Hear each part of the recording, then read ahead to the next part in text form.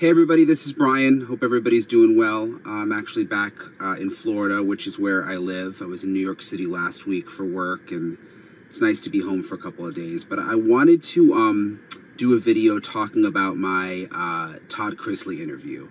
And if you're not familiar with who Todd Chrisley is, there's the show Chrisley Knows Best, which was like a really popular show on cable for about 10 years. My mom actually loved the show. So that's kind of how I knew about it. Like around the holidays, my mom would like be binge watching it and I would see it. And if you don't know the show, it's basically this family. They're originally from Georgia and sort of have this lavish lifestyle. And long story short, the parents, Todd and Julie Chrisley, ended up getting indicted and convicted on tax and bank fraud charges. Todd Chrisley, the dad, was sentenced to 12 years in federal prison. It was reduced to 10, I believe. And then Julie, her sentence was, I think, 7 years, and it was reduced to 5. And I ended up, if you've been watching News Nation, I did this story where we heard from Todd Chrisley behind bars. It's interesting. I got some heat from it. Some of you people on Twitter and stuff saying, like, there's so many important stories out there. Why did you take the time to do this story about this rich guy who went to prison? And I'm going to explain that later in this video kind of in more detail, but I didn't do it just about Todd Chrisley. I did it because I thought it was really interesting what he says is happening inside the federal prison system. He's in the federal prison in Pensacola, Florida, and I've done stories when I used to work local news in Miami about what goes on behind bars, and that's why I was interested. The fact that if there's, issues happening behind bars where people are, being hurt and not getting food and that kind of thing, I think it's interesting that he's exposing that. I also think his story is interesting too, but honestly, I was more interested in what's happening in federal prison and the stuff that we never really hear about. He's at the federal prison camp, again, Pensacola. I first, through his attorney, gave us permission to interview him in prison. We put in all the paperwork. His lawyer said we could go in prison and interview him, and that got denied. I actually have the email here from the Bureau of Prisons. They said, our policy-based reason for this denial is listed in part, the interview, in the opinion of the warden, would probably cause serious unrest or disturb the good order of the institution. So that's the reason that they said officially we couldn't go into the prison to interview Todd Chrisley. I thought it was interesting because we knew that Chrisley was making all these accusations about the prison, that the food was expired and, not good for human consumption, that it's like really, really awful food, that there were rats and that a dead cat fell out of the ceiling, and you'll hear all that in a minute, and that, the elderly inmates aren't getting the medical care they need. So when they denied me access into the prison, kind of just like as a reporter, you get more interested, like, well, why aren't they letting me in? Is it really because we would cause unrest and disturb the good order of the institution? Like, would anyone even really know we're doing the interview? Other inmates? I don't really know what they meant by that. So I ended up being able to hear from Todd through his attorney. And you're going to hear these sound bites in a second. I never reached out to Todd directly. And I just want to make this clear because I don't want him to get in trouble with the prison system for that reason, because we never reached out to Todd Chrisley directly. This was all through his attorney. We were able to ask questions, and then his attorney was able to, ask those questions of Todd. So that's sort of the way this went down. I just want to make that clear because a lot of people are saying, "Oh, you got this, interview with Todd Chrisley behind bars." It wasn't exactly like that. Yes, but it wasn't through Todd. This was all through his attorney. And he made some pretty wild accusations about the prison. I want to play this first clip from Todd Chrisley. Do you feel like you're being treated fairly by the guards and the prison staff? No. There are recordings of staff members here talking about he needs to be humble.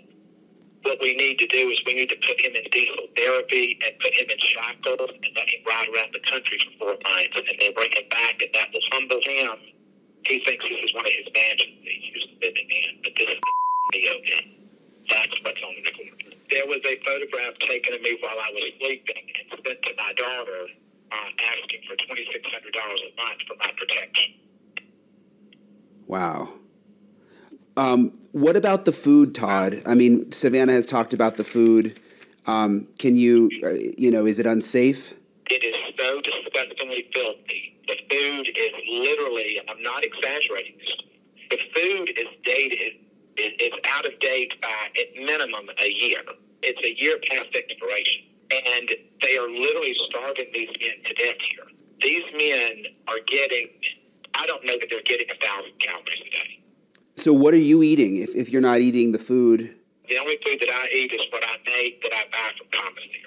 One of the warden's ways of I've been told this by a staff member, one of the ways she's trying to break me is by cutting down what you can buy in commissary. So before she came here, you could buy 12 packs of tuna a week. She cut it down to 6, then it went from 6 to 3. She has not given a reason. She says, when I asked her about it, she says, commissary is a privilege, not a right. So do you only eat tuna? I eat tuna, I eat peanut butter, that's where I get protein. I eat like a pasta salad that I make, pasta that I get in commissary, and then I start over again doing the same thing the next week. You've got rats, you've got squirrels in the storage facility where the food is. They just covered it up with plastic and tore the ceiling out because of all the black mold and found a dead cat in the ceiling that dropped down on the top of the food. My gosh. So they're not letting you in here because it's a breach of security or whatever. They don't want you in here where you can see what's really going on. So you heard Todd there talking about the conditions behind bars. I've gotten a lot of comments from people who have been in prisons and federal prisons and county jails who are not really that surprised. There was a lot of interest, too, in, his wife, Julie, is also in prison. She's at a different prison in Kentucky, and they've been married for decades, but they're not allowed to communicate, which I never really realized, at least on the phone.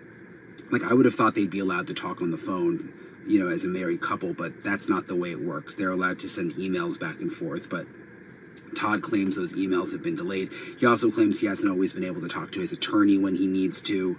But I asked about that with the lawyer, and he said, yeah, there have been some delays in terms of, him being able to talk to Todd. But this is what Todd had to say about his communication with his wife, Julie, who, again, is in prison in Kentucky. You and Julie have been together for decades. What has it been like not being able to communicate with her? It's devastating. She and I email, 4 and 5 times a day, but they will hold my emails and hold them on her end as well as a way of punishment because of what Savannah's doing.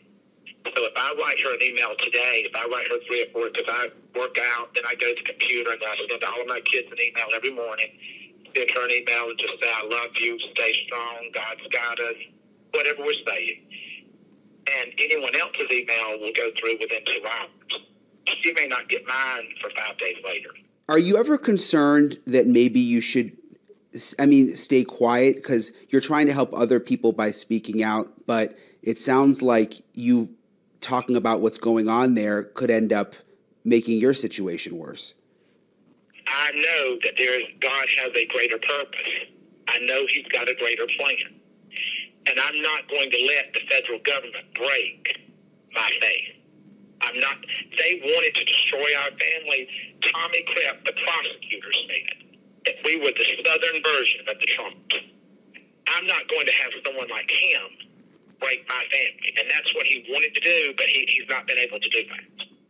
So that was all interesting, but I guess what I walked away from this most interested in is the food was interesting. The fact that he says the food is so bad. And again, I'm not so much interested in it just not being good because you're in prison, but the fact that it's expired and potentially dangerous, according to him. But also the fact that he says that there are other inmates. There's a lot of elderly inmates, he says, because this is a prison where there's a lot of people who are behind bars for like money laundering and Medicare fraud and that kind of thing. He says that there are elderly inmates who aren't getting the medical care they need. And he shared some really alarming stories of what he says he's seen firsthand. listen to that part. They treat this man like a piece of garbage. And the man fell in the hallway in our dorm, and he hit his head. And to keep in mind, he got up because he was literally bleeding from his rectum and throwing up blood. So it was all down the back of his pants, all on the floor. So when I got up the next morning, because he's on the other side of the dorm from me, and so he opened his eyes, and he said, "I'm so happy to see you." Oh. No. He said, "But I need help." So I got up and I went to the office and I said, "Y'all need to call an ambulance from him." I said, "Or he's going to die." She got up, she came back there, she said, "Can you walk to medical?" And I looked at her and I said, "What do you mean, can he walk?" She said, "Well, I'll just go and call medical to come and get him." They took him to the hospital after keeping him up in medical for like 5 hours. But the only reason they took him is because he passed out in medical. They took him and had to do brain surgery on him. Cut his skull open in 2 places, 8 inches long, to stop the bleeding on the brain. They brought him back here after about 4 days with staples in his head. And he was hurting so bad, and all they told him was to take Tylenol. They didn't have the prescription. The doctor called the prescription in.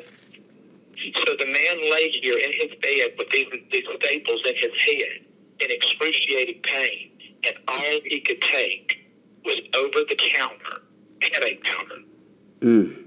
I can't believe you've seen all of this, and you know, in a relatively short time since you've been there.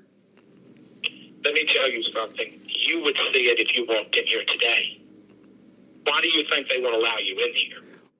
I want to bring in Allison Weiner. She's the senior producer on the story. She's also my friend, and she happens to be in Italy right now on a trip. So if her connection looks a little weird or gets frozen for a second, that's the reason why, just so you guys know. But I wanted to bring you in, Allison, because first of all, you know everything about the story because you were doing all the work behind the scenes. But also, since we first did the story, like I've gotten some heat from people saying, like, why are you putting attention to this rich reality star? There's so many more important things out there and, you know, and more important cases that you should be covering. And I get that. I mean, there's so many cases that don't get the coverage, and I want to look into them all. But I think that I was most interested in this story just because I've done other stories in the past, especially when I was in local news about prison conditions. And it's not, I mean, for us, it wasn't just about Todd Chrisley. In fact, like I was more interested in the whole issue beyond Todd Chrisley. Like, you know, if what he's saying is true, it impacts a lot more people than just Todd Chrisley. Mother's Day is almost here, and you can get her the most beautiful time-tested gift around. A watch she can wear every day from Movement. Whether mom's into classic dress watches, rare and refined ceramics, or tried and true bestsellers, Movement has something she'll love. And right now, you can save big on the best Mother's Day gift ever with up to 50% off site-wide during Movement's Mother's Day sale at MVMT.com. Again, that's up to 50% off at MVMT.com. I think it's what actually also drew me to the story. And I know you've done a lot of work in this area, but I think that the thing about what Todd was doing is he's talking about conditions that affect a lot of prisoners. And I think it is incumbent upon us to talk about prison conditions. I think there's a fallacy that because it's a federal prison that is for financial crimes mostly, and that it's not a place where they put murderers or more violent felons, that it would be very relaxed. There's tennis, you know, sort of that kind of cliche that people say club fed. And basically what we're finding out and what we found out from Todd Chrisley is that it's really got some serious problems with food, with medical care. So I think those are important issues because, well, whatever you think about Todd Chrisley, you do care about everybody in the prison system. They're entitled to basic human rights. And it sounds like some of those, based on our reporting, are being violated. What we've heard from Mr. Chrisley, what we've heard from his daughter, Savannah, what we've heard from his attorney, there's some serious problems at Pensacola prison camp. And I get like people when you're talking about murderers and child molesters, and it's hard to have a lot of sympathy, but I mean, financial crimes are serious too. But I think there is something different. there's a lot of people that go to prison, especially this prison in Pensacola, who may be guilty of their crimes, but, still deserve, food that is edible and, not to be living in like squalor. Well, compare this to Brian Koberger, who's charged with 4 murders. Yeah. And he's in a jail in Moscow, Idaho, and they're giving him, vegan meals. It's nothing that great, but they are trying to respect and make sure that his basic rights are being met. That he's safe, even though he's segregated from the other population, that he is being fed, that he just has basic accommodations, and that's the way it's supposed to be. And this is somebody who's committed a far more serious crime. I mean, you've reported about that. Yeah, no, that's a really interesting comparison. You're right. And we've had sources who, have told us about with Koberger, like you said, the vegan meals. I mean, they go out of their way to make sure that he's treated fairly. We got a statement from the Bureau of Prisons in relation to the Pensacola prison.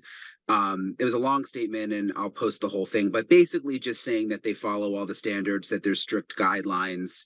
And again, having done some stories in the past about this, I mean, they're critically underfunded, the federal prison system, and a lot of the county jails are too. It's like, I think when you're a lawmaker, it's not easy to sign off on a bill that gives lots and lots of money to prisons because people don't really care. So I'm sure it's difficult for these prisons to operate the way they're supposed to when they probably don't have the resources. I think that's true. And I think you reported also about, the escapes that are happening, the lack of staff, the lack of oversight. But I think in this case, the things that we were highlighting, or that you were highlighting in this story that we worked on, were about expired food. I mean, we could do better than that. The food should be dated appropriately. Now, the prison, as you said, it sent us a letter saying that that expired food is not served to inmates. It directly contradicted what Todd Chrisley said. And the other issue is medical care. And I think even for people that committed financial crimes or committed murder or what, like I said, Brian Koberger is able to have a service every week, or meet with a chaplain. And Todd Chrisley is talking about people who are ill that aren't getting basic medical care. Yeah, and you're a lawyer. I didn't get a chance to get to this much in the story up until this point, just because we had so much. But he also, through his attorney, and we talked to his attorney, Todd Chrisley's attorney a lot, Jay Sturgeon, has said that he's not been able to have regular phone calls with his lawyers, which isn't that like against the Constitution, essentially? Yes, it is. I mean, you were entitled to the right to counsel. And that Jay Surgeon, who is one of his attorneys, and he also has appellate attorneys, but Jay Surgeon was having difficulty. He had to schedule the call with Todd Chrisley to arrange to speak with him. It was months. It took forever. So, I mean, and he speaks to him about once every 2 weeks. Initially, it was a lot more often. I think it's really troublesome. And the idea that you can't reach an attorney, that you have to, they don't have, I think part of the problem is what you're talking about, that maybe they don't have enough staff to schedule those calls. But it just seems to me, it should seem to everyone that how can that be? That should be one of the priorities, just like medical care and decent or safe food that you're being fed. Yeah. And you've been working on this story since the beginning, behind the scenes. A lot of people in Cuomo, when we did it on his show, brought this up. I mean, a lot of people are saying, gosh, like, this is going to get Todd in a worse situation. I mean, you're speaking out against the prison system where you're being held. It is kind of interesting. Like, I hope we don't cause more problems here. But at the same time, I think, we're just trying to get the word out, Think though that it was kind of admirable that despite what might happen to him, that he was using this voice he got through this television show and the attention that gives him from the media to speak through his attorney to us about the conditions in that prison and that affect other people besides him. I mean, really, he was talking to people with some serious medical issues that weren't being addressed. Yeah, and that's not something he has to do. That's just going to bring him possible retribution. And I think Cuomo was right, and you were right about this. It's something that is concerning, but it does take, you have to step back and say, wow, that's kind of brave, don't you think? Yeah, and I mean, some of the stories he told about, what I just played about, there's a lot of elderly people, he says, inside this prison, that committed financial crimes years ago that are suffering, it sounds like, medically, not getting the treatment that they need. So it's interesting. I think, again, that's what I was drawn to with the story the most, beyond just Todd Chrisley was. And look, I mean, my mom loved the show. I was interested in talking to him, but what I thought really made it a story for us was that it was opening up a bigger issue, And it's Kind of interesting, like, broad. people on Twitter who have had a family member behind bars have really sent a lot of messages to me. I mean, I think they're connecting to this. And again, I'm not talking about like child molesters and murderers and people who it's hard to have sympathy for. I'm just talking. There's a lot of people who do make mistakes, that Yeah, aren't and killers. we're not here to advocate for innocence or guilt or Yeah, anything exactly. like that. He's been convicted. He has an appeal that is pending. That's going to be, they have granted oral argument in the 11th Circuit, so his appeal is going to be heard. That means that it's a very rare thing that the attorneys are going to be able to argue on his behalf in person. Generally, an appellate court, in most of the cases, just reads the briefs. So that's a big deal that they have granted the oral argument for the appeal. But we're not advocating in that sense. What we were struck by, and I know you and I we talked about this a lot, was the fact that there are elderly people in there with dementia, which a lot of Americans are dealing with their parents right now, and extended family. There's a big group of the population that is aging. As the boomers become older and older, and that we're dealing with this aging population, and that these people with dementia, they're not getting basic medical care, which means supervision for people with dementia, helping them to stay clean, helping them, to change, to get to the bathroom, those kinds of things. I don't think that many Americans would be in favor of people with dementia continuing and not being put in a special area where there are people that know how to care for people with dementia. That was very striking to me. And it was a terrible thing when he was talking about it, because they don't know where they are. They have hallucinations. These are all symptoms and part of dementia, Alzheimer's, whatever, and that kind of spoke to me. I mean, what are they going to be, doing to somebody? Why isn't there some sort of help for these people? Yeah, no, totally. Well, Allison, you're definitely my secret weapon with a lot of these stories. So thank you for all your help. And thank you for taking time away from your trip. And I want to play, you brought up the appeal. I want to play some of the interview with Chrisley's attorney. And he explained some of the appeal. So take a listen. Our criminal justice system, I believe, has let them down. I believe that they're going to have a chance now before the 11th Circuit Court of Appeals, and I think we're going to be able to argue that effectively and correct an injustice that shouldn't have existed to begin with. Is it true that one of the investigators had Todd Chrisley's head on a dartboard? Yeah, sad but true. I heard the same thing, that the Chrisleys were targeted, and that there was an agent from the Georgia Department of Revenue that actually had Todd's picture like it was a target, and he was aiming at it. So that was Todd Chrisley's attorney, who is concerned, obviously, he says, about the way Todd has been treated in prison, but also the whole process in general.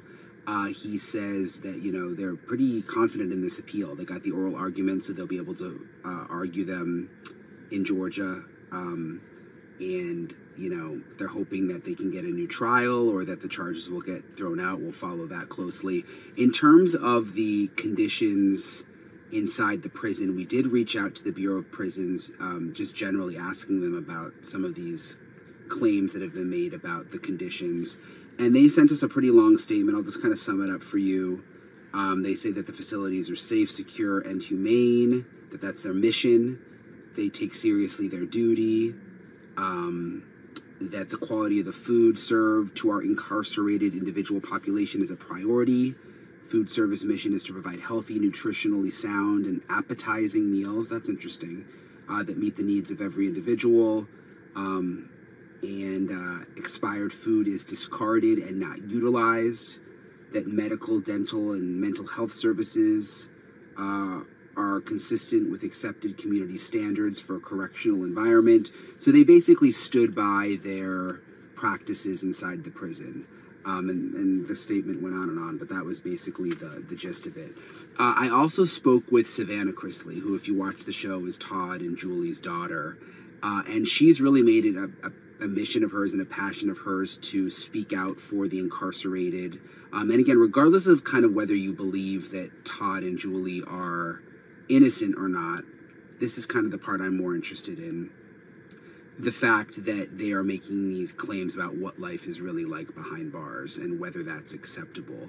And if you follow Savannah Chrisley on social media, which is one of the reasons I first heard about this story, you'll see she's posting a lot about conditions in the prison and, you know, that conditions for inmates should be taken more seriously, which I just found interesting because when I used to watch the show with my mom, you know, she was kind of just like this young, rich girl and, you know, worried about like clothes and dating and all of that stuff. And it is interesting to see her now so focused on something pretty serious. And she's also had to take custody of the younger kids in the family now that her parents are in prison. So I wanted to post, if you've been watching News Nation, you saw some of my clips with Savannah, but I wanted to post a longer extended version. So check it out. Through his lawyer, you know, we were able to get some information from your dad about what life is like. And I mean, the stories that he has are really disturbing in terms of what's happening to other prisoners, the conditions. It literally gives me chills, like, as you say that. And he even got emotional during that discussion with his lawyer there, talking about, you know, a man who he was helping to take care of, who, and then, you know, another man who had brain surgery. I mean, just, it's like awful. It's awful, especially where Dad is at. It's funny. Years back, the facility Dad's at was labeled as Camp Cupcake. That's what a lot of people know it as. And they're like, oh, they've got a swimming pool. They have this, that. All of that is a lie. They have none of that. And sure, I'm not sitting here speaking to you asking for the world to have sympathy. At all. Not at all. I've lived a very privileged life, so I don't expect people to say, oh, I feel bad for her. But what I am, my mission is for people to look at this and open their eyes to something bigger than themselves. Because I was in that position. I didn't care. It didn't affect my life. In my brain, I was like, I've got enough going on in my life as it is, so I can't focus on things that don't affect me. But now that I'm in it, it's made me realize that that viewpoint is, it's a very ignorant viewpoint. Because just because something doesn't affect you doesn't mean you shouldn't care about it. And now that I'm in it, fully in it, and I see how these men are being treated, it causes me to take a step back. And it's like, okay, why are more people not speaking about this? I mean, like, as you said, Dad's had plenty of conversations with his lawyers because he's like, how some of these men, he's like, some of these men need to be out of here. They shouldn't be here. You've got these elderly men that have served over 50% of their sentences or, you know, even more than that. And they either have dementia, Alzheimer's, they can't even take care of themselves. And yet they're in a facility to where they don't care. And now these other inmates are taking an elderly man to the bathroom. They're walking around with him because he's looking for his daughter.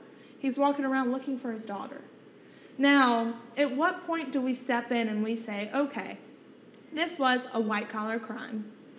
No one was physically hurt. No one, whatever the crime may be, you look at it and you're like, all right, is this making society a better place? And in my mind, it's like, it's not.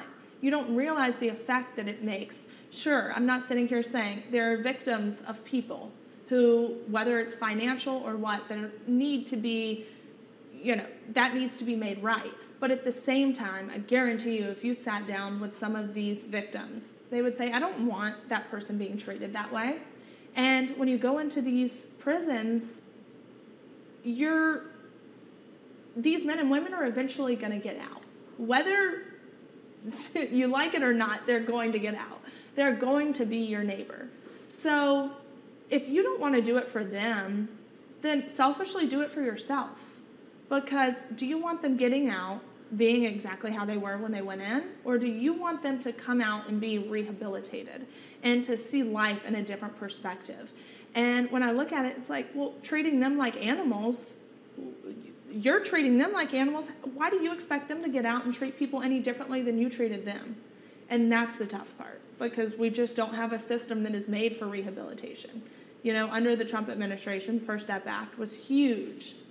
It was a huge reform. But unfortunately, the BOP doesn't have enough intellect to implement the First Step Act. So you have all these men and women that should have been, they're in prison past the time they should have been released because their credits aren't being applied properly. So I know at my dad's facility, there's at least 40 men that are sitting there when they should have gone home months ago. So it's just sad because it seems like it's just a rat race and no one knows what they're doing from one person to the next. When did you realize that you obviously knew prison was going to be different than the lifestyle you guys were used to, but when did you realize that there's actually serious problems? Was it pretty early on? Going into it, I heard Camp Cupcake. All right, federal prison is gonna be great. You know, that's like the misconception. Federal prison's great compared to these state prisons, which makes me sad to say that it is better, which is even more alarming for these state facilities. And it was very early on. I mean, luckily there were some people there at Dad's facility that it was very well known.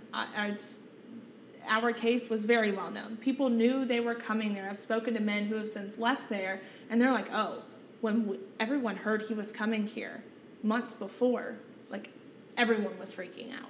They knew of him and the case, and then when he got there, there were some people that were very helpful and wanting to help him adjust.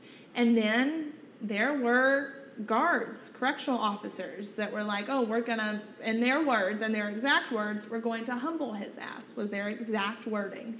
And obviously, if you look at the BOP handbook, they're already going against their own rules that have been set forth for them, which is sad, because they are now, they are trying to scare inmates. They're just lording over them in a way that you're just not allowed to do. So I learned very early on that you have to watch how you step.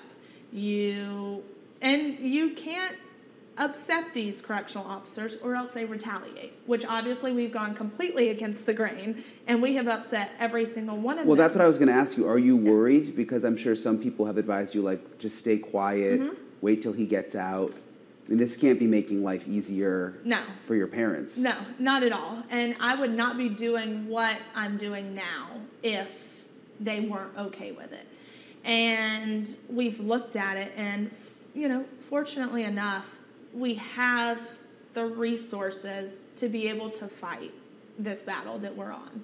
And it hasn't been easy. It's not like, oh, okay, there's millions of dollars here to just spend on attorneys and all these different things. We've had to fight our way through the whole thing. There are tons of people who don't have that ability. They just have to take what's thrown at them, and this is what it is, and I have to serve my sentence, and so be it. And that's how we look at it, is we want to fight. We want to make what has happened. We want to make something good of it. So if mom and dad's life being difficult right now, they can endure that if it means that there's going to be lasting change that comes from it. Is your mom's situation any better? Hers, it's not. It's kind of weird how when you look at the system, where dad's at is there's tons of doctors, lawyers.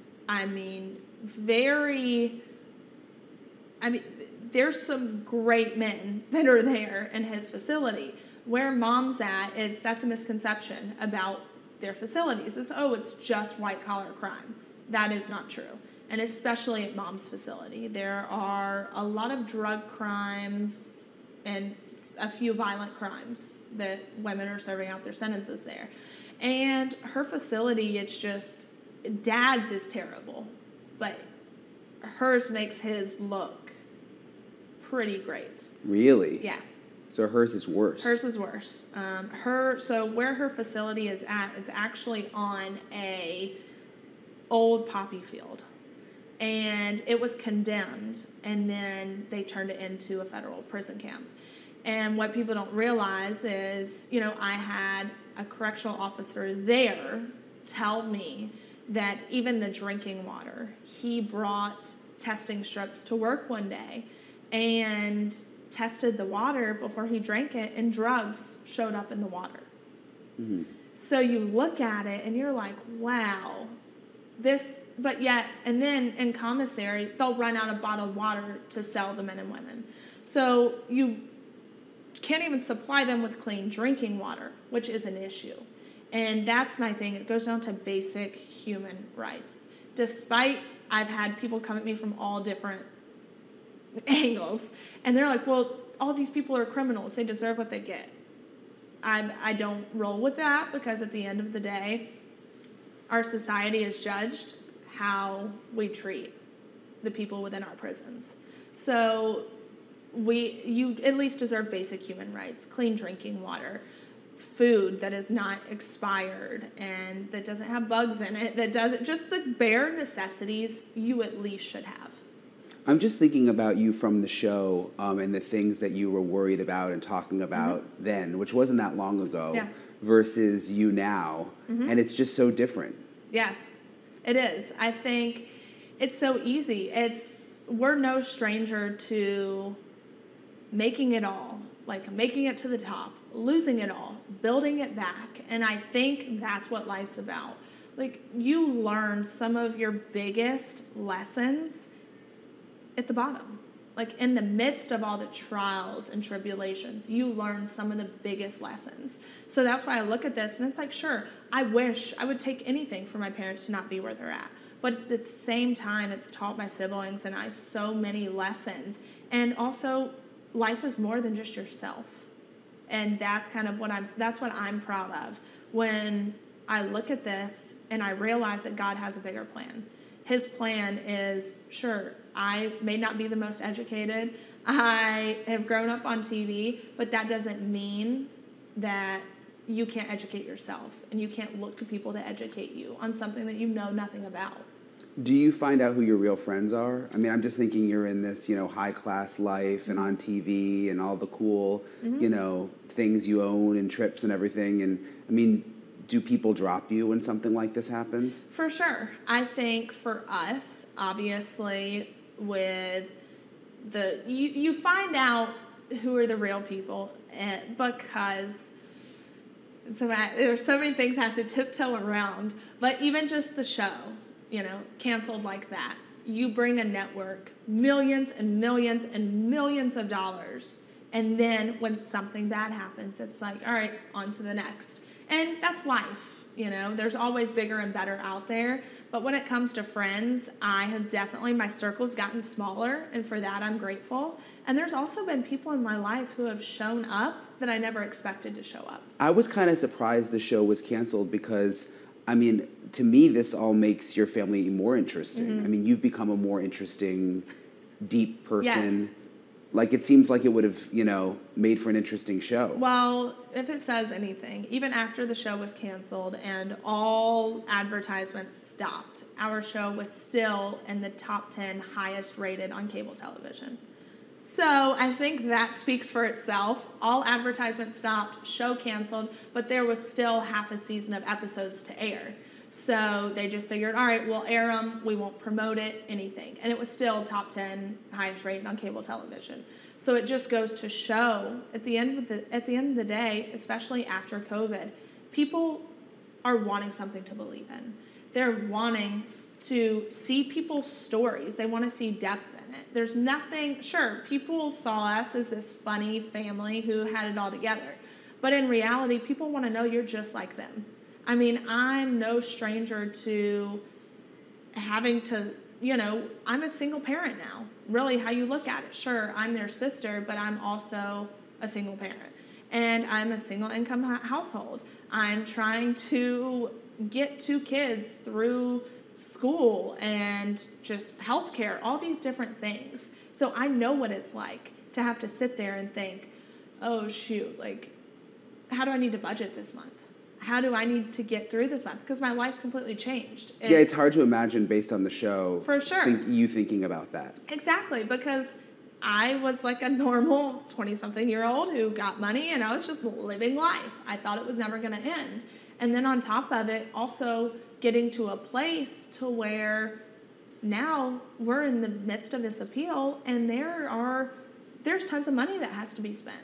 So I'm going to spend whatever I have to spend in order to bring justice to my parents. You always seem so positive, though. I mean, is that just something you put on? I mean, at home, are you like crying? I mean, yeah, I go through my phases. It really is. I say it's a form of grief. You're grieving the life of someone who's still alive, which is tough.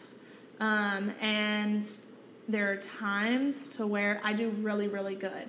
My therapist says it best. She's like, Savannah, it's high-functioning depression. That's what it is. And so I can continue to move. It doesn't mean that it's not hurting me and it's not affecting me. But at the end of the day, I put one foot in front of the other and I keep going. And I have my breakdowns for sure. Especially there are some days that are just really heavy. And whether it's something happening in life, and I'm like, oh, I just wish I could pick up the phone and call my mom. Like, she would know exactly what to tell me. And you don't have that. And that's another thing is when you look at our system, sure, for people who are in prison, I'm not saying, oh, you shouldn't, they should just live like they would in the outside world. Not at all. But how can you better a system to keep families together?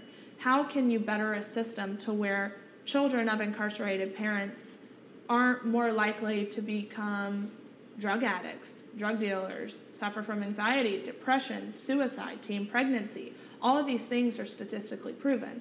So what can we do in our system to lessen that? I didn't realize that your parents wouldn't ever be allowed to talk. Mm-hmm.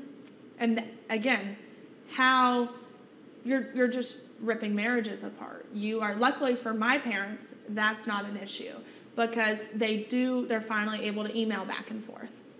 But you look at these men and women that are in prison, and I would say well over 50-60% end up in divorce.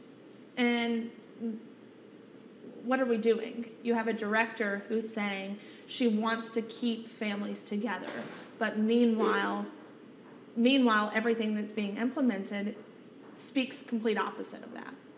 Yeah. How difficult is it for your parents not? It's tough because my parents weren't the type to really have friends. Like they had their close friends they would talk to on the phone, but they weren't vacationing. They weren't having girls' trips, guys' trips. They did everything together. There was never a point in time where I had to worry, oh, is mom coming home? Is dad coming home? They were together at all times. So it's tough. I mean, 27 years of marriage, and you've never gone a day without speaking to each other. Do you feel like your family was treated unfairly, was made an example of? That, yes. And I know that will cause a lot of ruffled feathers because people look at us and are like, why should we feel bad for you? Look at the life you lived. You flaunted this, you flaunted that, whatever it may be. And unfortunately, that is the world of reality television, is how a production company or network wants to make something look. There were so many times where we begged and pleaded, let us just be true and authentically ourselves. Let us tell what's going on, and we weren't allowed to do it. But when it comes to our case in particular, you look back years ago. My dad became very outspoken. Obviously, we had a whole other case with the Georgia Department of Revenue.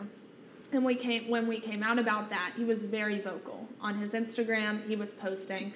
There were people coming forward who had audio recordings of these government officials that were talking about our case, that were talking about destroying evidence, that were just, it goes on and on and on.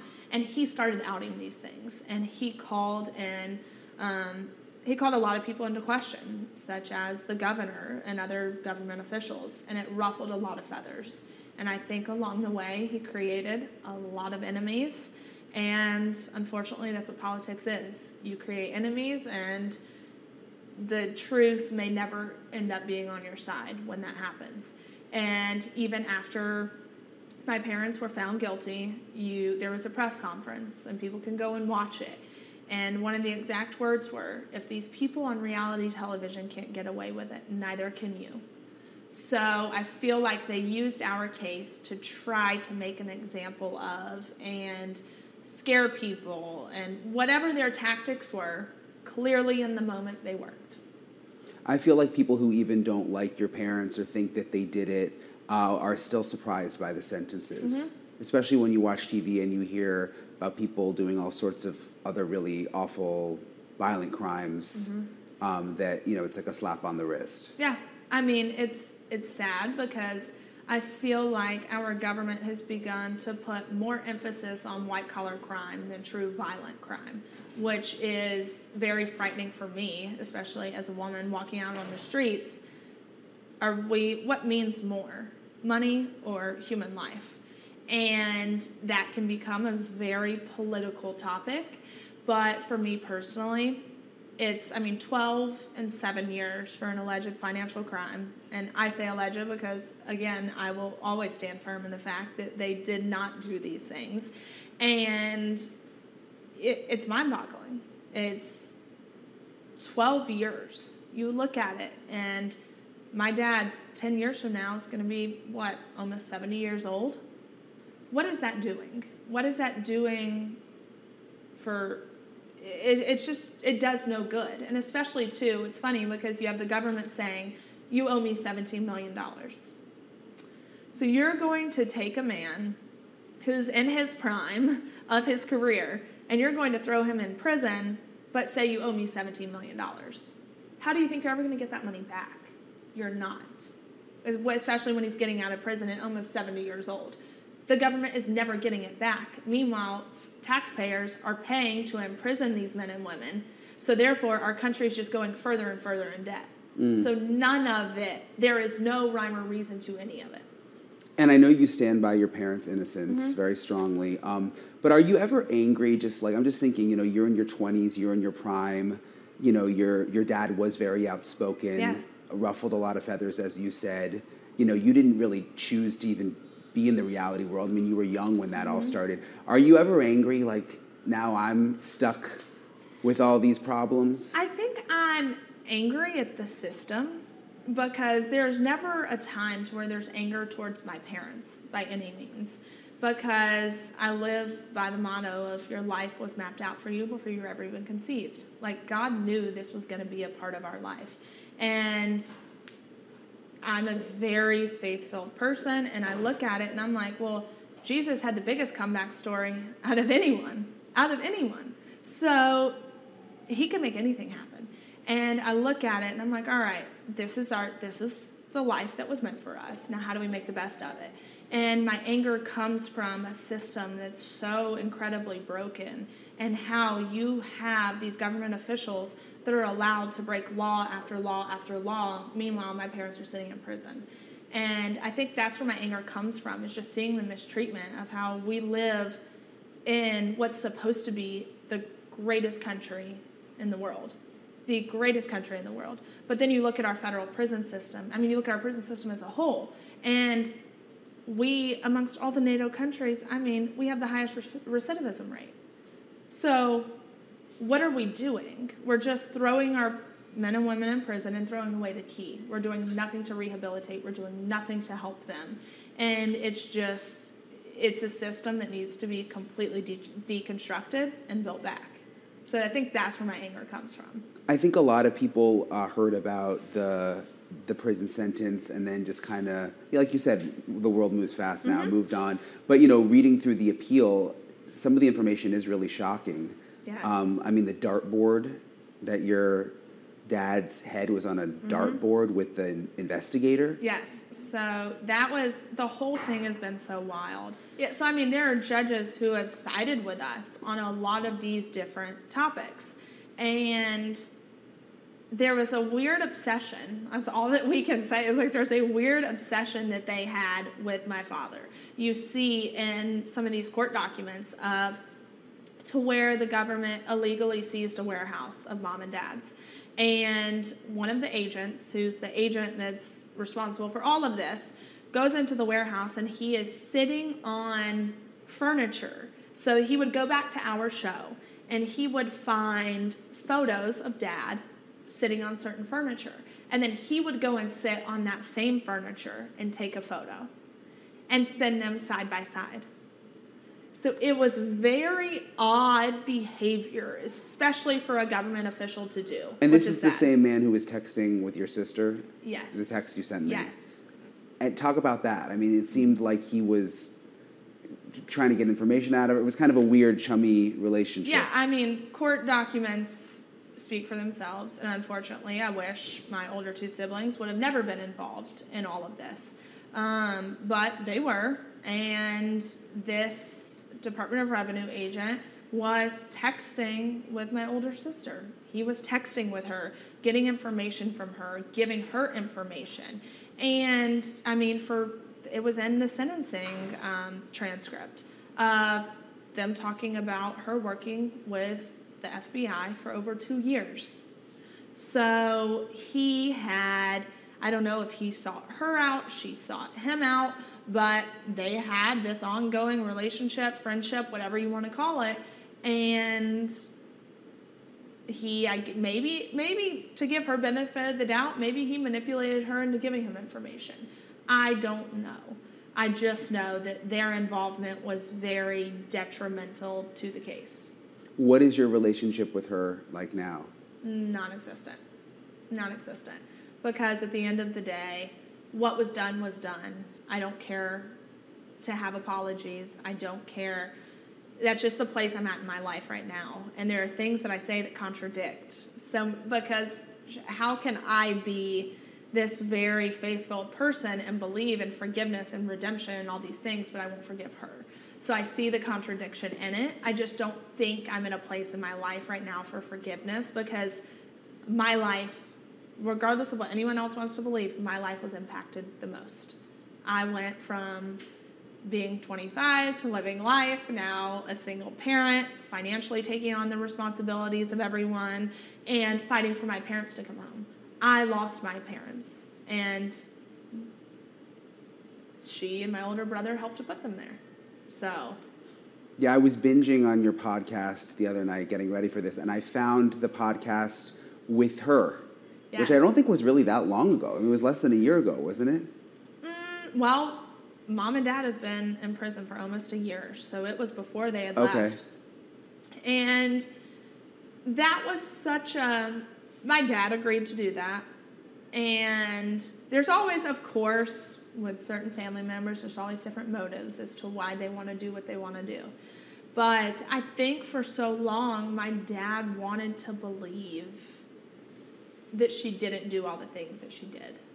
You know, I think he maybe was just playing a mind game with himself of just trying to get past it.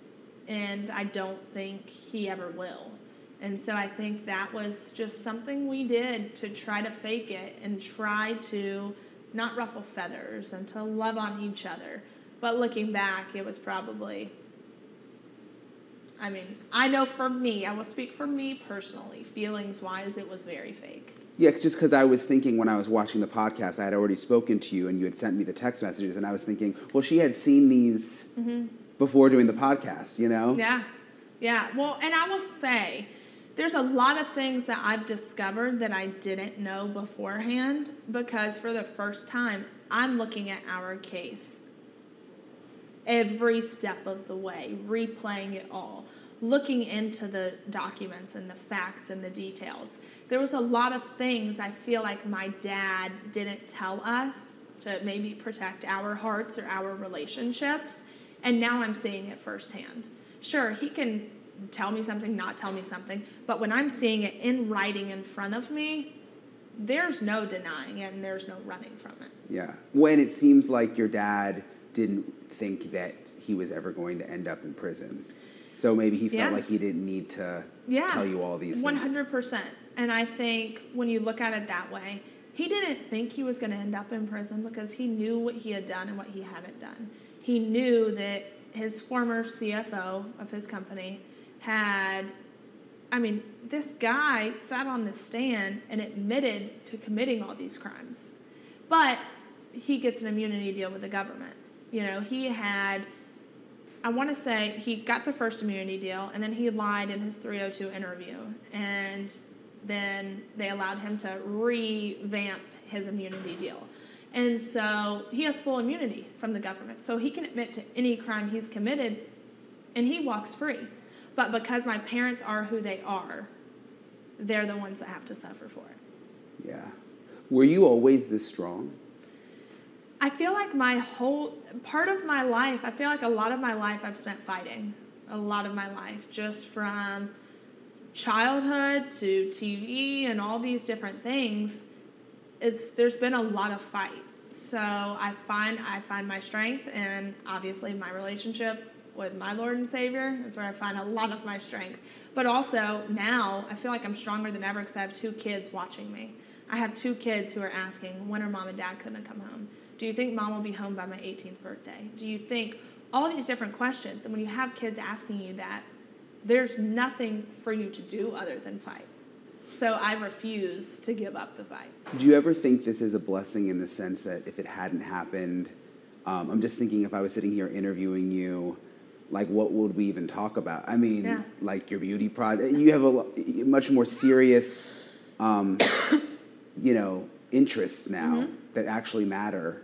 Yes, for 100%. I mean, not that like beauty products aren't important, no, but you know what I mean. When it comes down to it, no one's going to look at what you're wearing, how your hair looked, how your makeup looked, what you've created. No one's going to look at those things. It's going to come down to what is the impact that you've made in life. How have you made your mark? And since this has happened, it's opened my eyes to all these different things. And even when mom and dad do get out, the fight's not going to stop because I don't want another daughter, I don't want a daughter, a wife, a child. I don't want them to feel how I feel right now. So if there's things I can do to implement change, then I'm going to do it. Your parents have been behind bars for about a year. I mean, if they end up having to serve their full sentences, 5, 6, 7, 8 years go by, this could be a lot harder.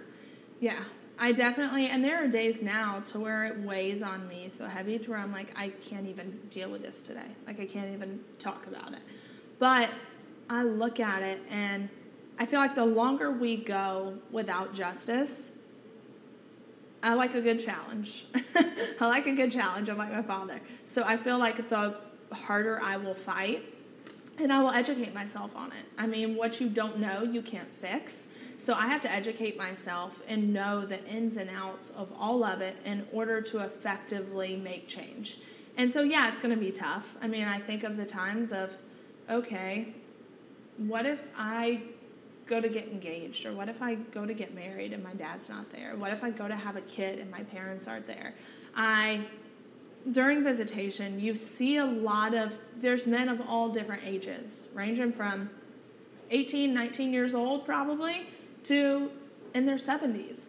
And you look at it and you're seeing people at all different phases of life. So I'll see women bring their babies in and you're like, that could be me. Like, my dad could be meeting my child in prison for the first time. Does your mom, because we've heard a lot about your dad, I mean, has your mom made any friends? Does she have people she's close to? You know, she sticks to herself.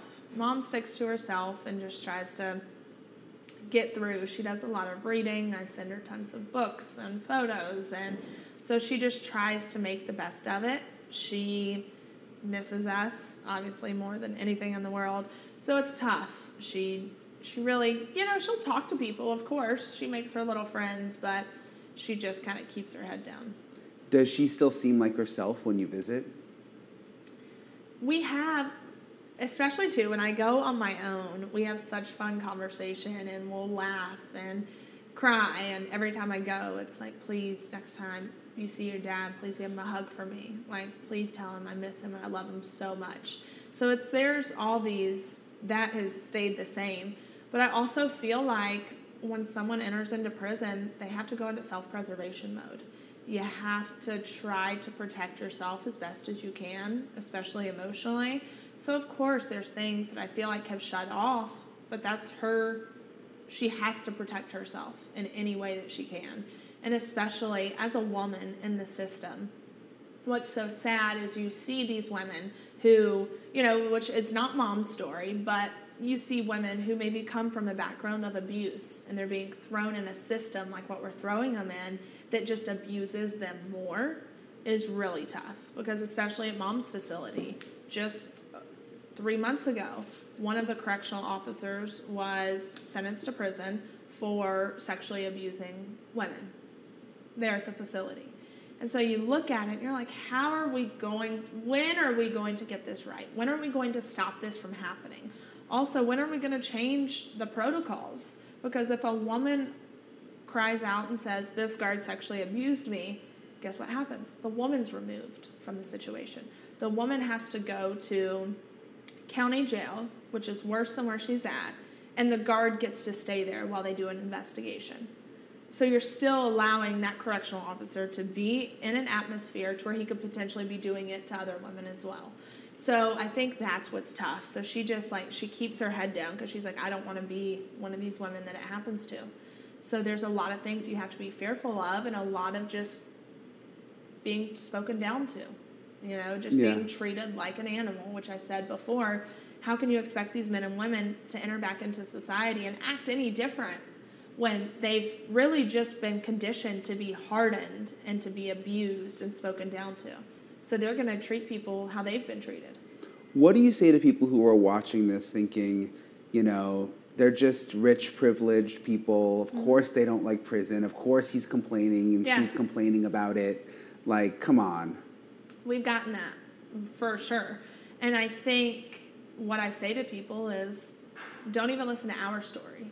Listen to the over 2 million men and women that are incarcerated today. Maybe go out on a limb and try to listen to their story and learn something different, because it's not a left or right issue. A lot of people will look at this and be like, Democrat, Republican. It's not. At the end of the day, it's a humanity issue.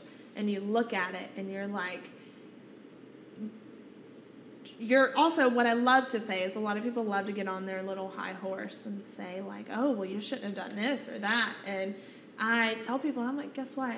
You're one decision away, one bad police officer, one bad judge, one bad prosecutor away from being in the exact same place that they're at. So I would maybe not throw as many stones as you do. And you look at it and you see these men and women that are consuming food that says not for human consumption. Not, there's black mold, asbestos, lead-based paint, unclean drinking water. I mean, just look at the bare human necessities and how they're being treated. And so, no, I don't expect it to be a Four Seasons. I'm not sitting here saying, hey, let's put them up and let's just, let's make them comfortable. No, but there's a time and place for someone to serve their consequences for their actions. But at the same time, how do you expect society to become any better if you're just beating people down? All right, so that was Savannah Chrisley, and I'm going to follow all this closely in terms of the appeal, but also, the accusations that he's making about what's happening behind bars with the conditions, because, again, I find that interesting, and we'll just have to see how it all develops. I'm working on a couple of other cool stories. I was out in South Dakota shooting a story. We've got a bunch of missing stories that we're looking into still. Things get a little slow around the holidays. We're getting closer to the holidays, but we're running around. You guys can always contact me on Twitter, or, I got my email listed on my Twitter too if you have any story ideas. And we'll keep trying to grind them out. I hope everybody has if I don't do another video before Christmas, I hope everybody has a Merry Christmas and get to spend some time with your family. I'll get to be home for a bit. And I'll talk to you guys soon.